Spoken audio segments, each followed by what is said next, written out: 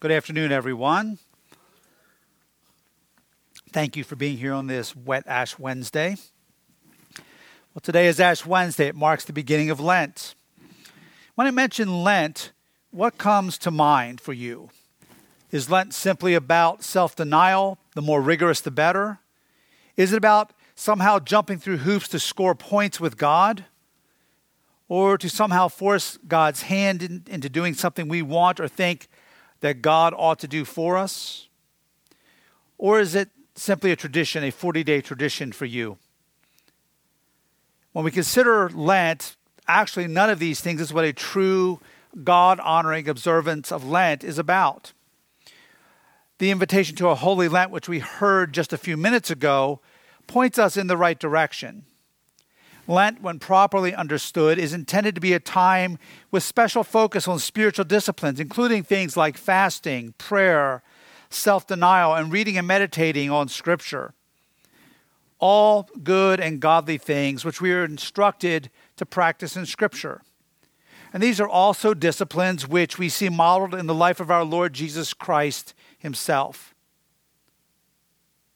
All of these things that I've just mentioned are incredibly important God-honoring practices. But they are not a means to an end in themselves.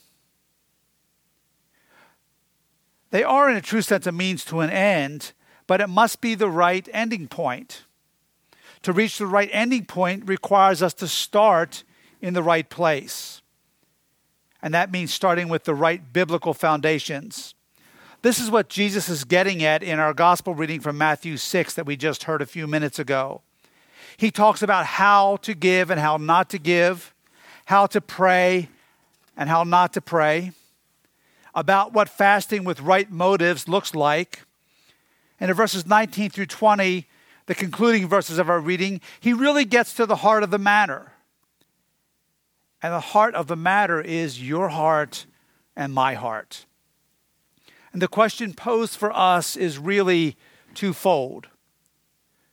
Where is your and my treasure? And second, what do you and what do I treasure most? On what do we place the highest value and priority in life? Is it treasure on earth right here and right now?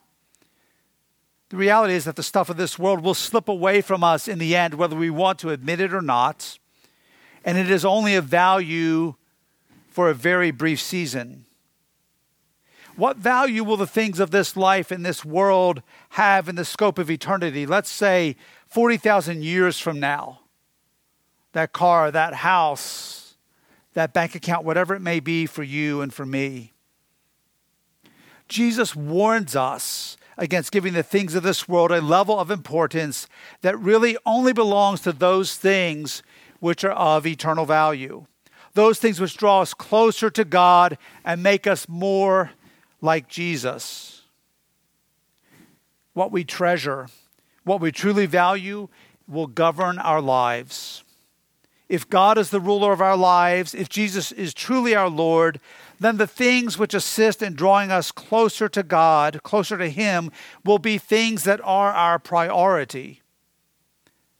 So wonderful things like godly practices, prayer, fasting, giving, study, and the list could go on.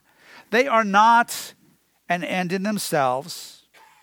They aren't somehow about moving God to do what we want or what we think He ought to do for us. Rather, they are to change us.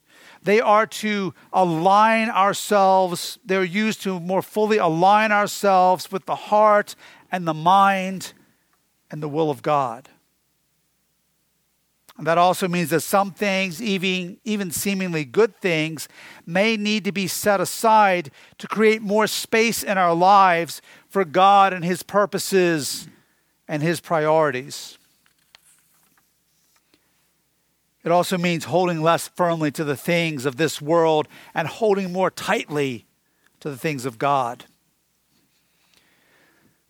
A story I've shared here, I believe, since my arrival once before, is about the Bible commentator and pastor of the 18th century Matthew Henry, who was robbed on one occasion. And that evening, upon arriving home, Matthew Henry wrote these words in his diary. Lord, I thank you that I've never been robbed before, that although they took my money, they spared my life, that although they took everything, it wasn't very much, that it was I who was robbed and not I who robbed. Matthew Henry had learned to not hold tightly to the things of this world, but to firmly grasp and to cling to the things of God, those things which are of real, eternal, and lasting value. This Lent, in these next 40 days, may we each seek God. May we learn from God to more fully make room for His rule and reign in our lives. May we continue to more fully allow His Spirit to work in us, God's will and God's plan and God's purposes, so that we are more fully disciples of Jesus. And may what God does in us in these next 40 days not simply be for these 40 days.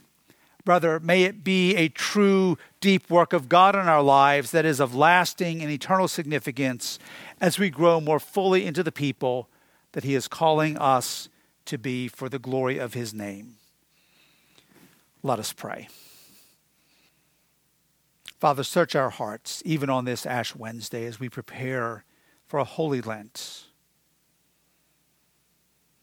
And Lord, by your gracious activity, root out of us those things of this world which are keeping us from being more fully surrendered to you. God, help us willingly to lay them aside. And as we lay them aside, to take up those things, those priorities, those disciplines of your kingdom, which will be tools to enable us to become more and more like Jesus, and to live out the reality of the gospel in the world where you have placed us for such a time as this. And we ask these things in Christ's name. Amen.